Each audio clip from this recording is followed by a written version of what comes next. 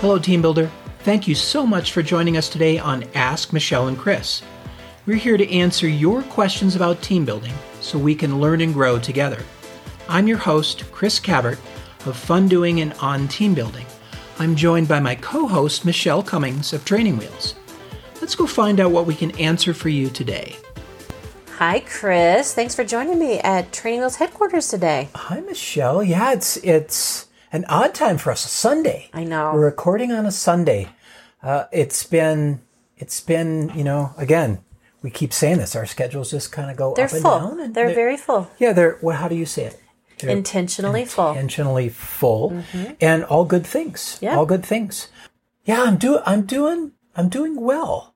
I've got a couple days off from my semi-professional dog walking career, and that's really nice because I'm getting some other things done. How you doing? Yeah, doing great. Finished up the rough draft of Team Building from the Toy Aisle book. Nice. And so now it's off to the publisher and off to the editor. So that was a huge item off my current plate. And now I'm actually going to go to Kansas for a week and go spend some time on my farm. So that'll be a nice change of pace for me. Very cool. Yeah. Very cool. Yeah, I drove up to Michelle's house to see this epic trailer parked in the road. Yeah. That they're going to use for their home while they're in Kansas. Yeah, we did. Very We cool. purchased a big travel trailer, and we're excited to go camping in it with the family. Very cool. So I wonder how many people are I wonder if trailer sales are up now. They are. People can live anywhere now and live in a trailer on a beach. Mm-hmm. That sounds appealing. Yeah. I think that's very cool. If you can get internet. Right. Nowadays, it's that vagabond traveling and going. So, maybe that's your boys are getting older and might be empty nesters. Well, and it's soon. also with virtual school right now that, you can literally do school from anywhere. So he will be sitting at the dinette table in the camper participating in virtual school. Oh, nice. While they're in Kansas. Yep. Okay. Mm-hmm. Wow. Look at that. Yeah. Yeah. Our reality is different. Yeah. It's moving into difference. Well, it's a great segue into our question for today, actually, because I've gotten this question on a lot, and I know you've gotten a few of them as well. Yes. But the question we're going to tackle today is, how do you price virtual programs? Yeah. And you touched upon this a while ago, what to think about when you're pricing. Right. But I think, now it's time to look at the history. We've been going for a while, and people are now pricing things out. Maybe we'll get a little more specific on this one. I know I have a specific example, and then your thoughts, because you've been pricing these out for a while now. Correct. So why don't you start? What do you think about? Let's do maybe a little review of what to think about when pricing, and then we'll maybe throw out some numbers. Okay. Yeah, that sounds good. Yeah. One thing that I think about when I'm pricing out a virtual program is how much time is it going to take me for the prep work to make that program happen. It's important to think about the number of man hours that will be required of you in building out, whether it be a slide deck, the presentation, whatever it is. How much time will you need to invest in prepping for the program and then the actual program itself, and then place a number on that for what feels good and feels right for you, for your organization, depending on whether you're an independent contractor or whether you're working for an organization. We don't have to get super specific because people can look this up and it could vary. But I know you've priced out creating a scavenger hunt for another group. If they come to you, we want you to create a scavenger hunt for us. You put a price tag on this. What did you think about when you came to that number? Yeah. I built out my first one for facilitators, so I kind of had an idea of about how long it was going to take me to literally just build out all of those clues. And then it was about an hour and a half to 2 hour delivery. And so when I looked at that, that's a full day of my time. And I have, a daily rate that I charge people if they want me to come out and do a training. Okay. And so that's where my initial number went to. Got it. I'm like, all right, it's a full day of my time, and it's whether I'd be getting on an airplane and showing up and delivering a 6 to 8 hour program on site.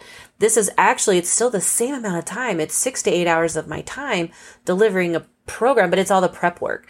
And really I don't necessarily charge people for the prep work for me to do an in-person program, because my prep work has been done over the last 21 years of facilitating and all of this, right? Like I can show up and sometimes do programs just robotically is kind of it's not a great word to use, but when I show up, I've done some of those activities so many times that I'm good at them, right? So I don't have to do as much prep work other than still really thoughtfully thinking out what the program is going to be. And I want it to specifically meet outcomes that are laid out by the client and those types of things. But some of the activities, I've led them over 400 times, so I know them like the back of my hand. Right. You've refined, and we can choose quickly because we know how they work. Right. And that doesn't take us as long. Right. But that makes complete sense around your pricing of it, because if it's going to take you a day and you're going out, that's a way to think about it. Right. What do you charge for a day if somebody wants to hire you face to face? What are you going to charge for a day of work? And even if you're at your house, why charge less? Right. Because you're still working a full day. Yep. Okay, cool. That was it. Thank you for that example, because I noticed it was on your store. And so you obviously are going to help others with this, and it now becomes a product that you have. A friend of mine that I just talked to did the same thing. He created one virtual program, and he said, this is a complex team building virtual program. We're going to do complex problem solving activities online. He charges $25 per person with a minimum. I'm sure he has a minimum. I would set it like a minimum of $300 for 2 hours. Right. So if it's less than 12 people, but he's led this with over 4,000 people, but it's one program. Right. He's done it once. He doesn't have to plan for every single group, because he's already telling the groups what his program does. Right. And people just kind of take that quote unquote package, but it's a really powerful program, and he doesn't have to think about it every single time. Now he just sells it. Right. So that's another way to think about it. Do the programming or design one time. Right. And whether somebody invests and pays you for that, or you invest your own time and then you sell it over the years, so to speak, you could keep that same program and then build another program that's another different. So that's another way to look at it as well. And that's what we're actually doing that with our virtual scavenger hunts as well. I have one that I hope it will be out in the next week or two, but it's just going to be what I'm going to call a stock scavenger hunt. That, it'll have a team building and leadership focus to it, and then it'll only be $20 or $25 per person. Because I've had a lot of small teams come to me and like, I really want to do something with my team, but I'm like, building one of those out for 12 people, that's a whole day of time for one. I mean, and it's expensive. It was expensive, so it outpriced them. So I thought, if I just had one, and then anybody can go through it, and it doesn't require a lot of me, so that I actually will have one of those in the next week or two. Yeah. Right. Well, that's a pretty cool way to see it, is pick a concept that we know and love. As you said, leadership, team building, there could be trust, there could be communication, and then take the time to build those concept programs, and then the activities you choose work on the behaviors related to those concepts. Then you can, what do you call it? Stock? It's a stock program? I call it a stock, but yeah. And then you have a menu, so to speak, and say, here are the kinds of programs we can do virtually. And I think a lot of people are talking about that. How many topics do you really work on in 90 minutes to 2 hours? Right. We're not going to do a lot of things. So by choosing one thing, maybe they do the connection 90-minute program in the morning, and then they come back for the leadership program that you've already got designed. And then you're refining it as you go and maybe adding activities or tweaking it, but it's not a whole redesign for every single person. Right. Yeah, that's a good way to look at it, and then charge per person. And it seems like $20, $25 per person seems to be kind of a going rate for a 2-hour program, 90 minutes to 2 hours. That's what I'm hearing as well. Okay. So what else? What other advice around pricing? Well, I would also, it depends on whether or not your platform has a fee for it as well. So the ones that I have been consistently using, they have been free of charge for me to utilize to build out. So, and I specifically have used Flippity for this virtual scavenger hunts that I have been building out, which is a Google Excel document, and it's totally free, and Google just makes that out there. And there are so many other Google platforms as well that you can use, like Flippity. There's teachers can use, there's a flashcard building one. There's lots of really great customizable Google Docs that you can do that then you can make them into any kind of program that you want. And those are free, but there are also some that, have a per person charge to them if you want more bells and whistles to them. Got it. And so that's just something to consider. Like Zoom, if you wanted to add more than 100 people, right? Mm-hmm. then that's a charge. So don't forget to build in, if you're charging per person, then what else are you spending money on is also going to be important. There's a lot of ways to look at that. And some of the things you were doing were also keynotes. Mm-hmm. How do you think about pricing?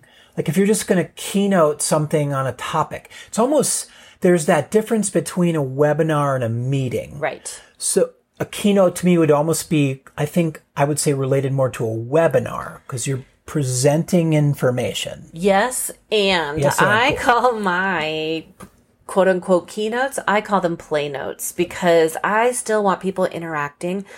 I think it would be painful to sit and just listen to someone talking, especially in the virtual space. It's so much harder. So yes, it's kind of more webinar because I do still give a little bit of an inspirational talk, but I make sure that I like to keep the 10-minute mark in mind. I don't talk just me talking for longer than 10 minutes before I have the group interacting in some way, whether it be sending them into breakout rooms and having just discuss what they've learned so far and how they could apply what they're learning, the skills that they're learning, or whether I do a large group activity to where everyone is still in the main session room of Zoom or whatever, and we do an activity together, but it includes movement, it includes action, activity, things like that. So as far as pricing that goes, again, I look at, am I building a program out from scratch, or can I pull in a slide deck and tweak it and just like pull out one logo, stick in another one? I would say earlier on in the virtual programming world, I probably charged a little bit more for them than what I have now, because now my slide decks are pretty much built out and ready to go. And it's really easy for me to pull out a logo, stick in another logo, customize the message. And it doesn't take me but maybe an hour or so on a slide deck. Whereas the first few took me hours to do because it was just so much more work.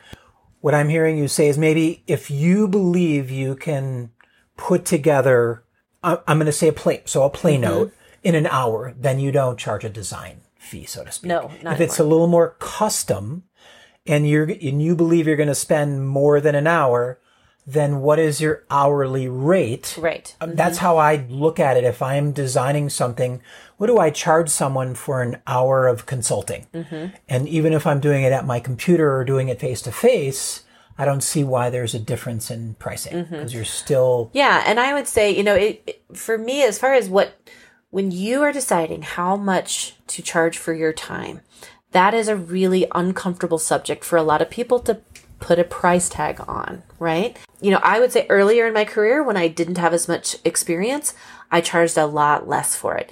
And now that I have way more experience and I've, authored several books and I'm looked as an expert in the industry, I charge a lot more for that. And so the content, and honestly, I'm a way better facilitator now than I was 21 years ago when I first got started. And so in theory, over time, as your skills enhance, no matter what you're in theory, you're going to be making more later in your career than you are right at the beginning of your career. Right. You have a reputation for being a knowledgeable person, a person people go to. You have a lot of, your resume is very long, so you can back up your offering and what you're charging. So that's, while Michelle was saying that to all the listeners out there, she was smiling at me because she's been working on me about pricing the things that I have. But what I remember you saying to me a while ago was, this is what it costs for me to leave my house. Yes. So you have to also balance with all the other things you have going on. If someone wants my expertise, this is what it costs. Right. And it's not going to be for everybody. Right. And for me, I'm still working on that feeling. So those of you out there who are struggling with this, we get this. Michelle and I get this all the time. What should I be charging for this? What should I be charging for that? That's so expensive. Well, For some people it is. For others it's not. And you have a value. Yeah. And maybe you need to sit with a business coach and get the reasoning where that comes from, where pricing comes from. Because it's difficult to price things and then be able to tell people what the price is without feeling bad about it. That's where I'm at, is I still feel bad about sometimes saying this is what I cost, because I want everybody to, get my programs or get my trainings. So you have to decide what's an hourly consulting fee. If someone said, write us a curriculum, figure out what you would charge for an hour. Same thing virtually. If you're going to write for an hour, what is your writing fee? What is your design fee? If you're going to lead a workshop or a training for an organization, or let's say a camp, for instance, it's maybe not, a camp is going to have, maybe do you have a nonprofit I do, and a for-profit fee structure? Yeah, I was going to chime in and budgets. say that. I mean, when you're working with a nonprofit group, you can charge less. There's some programs I still do at gratis. I do them for free, but I balance that between, my paid programs and my gratis programs. I want everyone to have access as well, which is why I have really, high priced programs. I also have the $20 per person programs, because I want it to be accessible to everyone. And I think virtually it's much easier to do that. The other piece of advice I think I would also give the listeners and give you even, is don't price yourself based on your own wallet. So don't charge someone what you, let's see here, how do I say this? Don't charge someone what you think you would pay for that program. Because you're spending from your own wallet's budget and your own monthly budget and things like that, which is going to be different for an organization. So when you're putting a number on something, don't price it as if you were paying for it out of your own wallet. Yeah. Does that make sense? Yeah, because then you have that blind spot of, well, I can only afford this. Right. So that's only how much I would pay. However, whatever it is, whatever group you're serving, they may have a different perspective. So you got to see from their perspective. I heard another formula around the type, let's say you're going to do a keynote or a workshop, because people are asking for these things now. Would you do a workshop?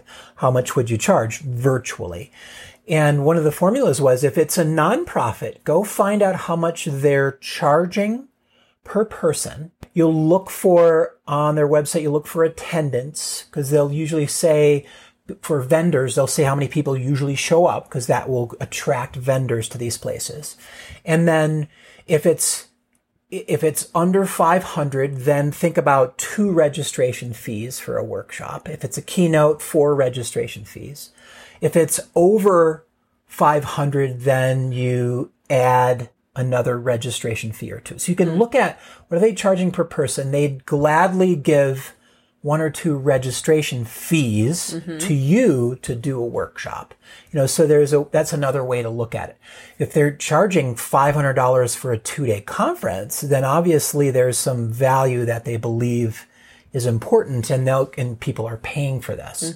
So they're willing to pay you because they're asking you, so that's a way to see it. If they want you to present, then give the same kind of value that they are asking for people to pay for. Right. If that makes sense. Yeah. And I think another thing to think about too is also whether this is or if you're pricing out a program as an organization, or if you're pricing out a program as an independent contractor and facilitator as well, because those are also, you have different things to come into play with that, right? For me at Training Wheels, I have staff salaries and all of these other things that I am responsible for every single month. And with that influences what I charge programs, because I have obligations every month there. Business. And it's not just me paying my own mortgage and my, covering my own personal bills and things like that. So that also influences the price when I'm thinking about pricing out programs. Sure. It's the overhead. And that's business. Business is around balancing out the overhead that you have with what you can charge. What I'm going to say is, for me, it's about a feeling. It's about feeling good right now about charging. And then I'm making myself up just a little bit, like what feels good, and then push myself to ask for a little bit more, because that's going to get me comfortable knowing that people will pay that, and people will pay. You might not get as many people as you would like, but you are running a business. You need to be able to charge for your time. You need to have that exchange of energy, and it's a fair price for what you're doing. Again, not everybody will pay it. Right. Not everybody can, but there will be people that will do that, and you'll be able to then continue your business, or your organization will grow and thrive by being able to offer the fees that are reasonable and fair. Yeah, excellent.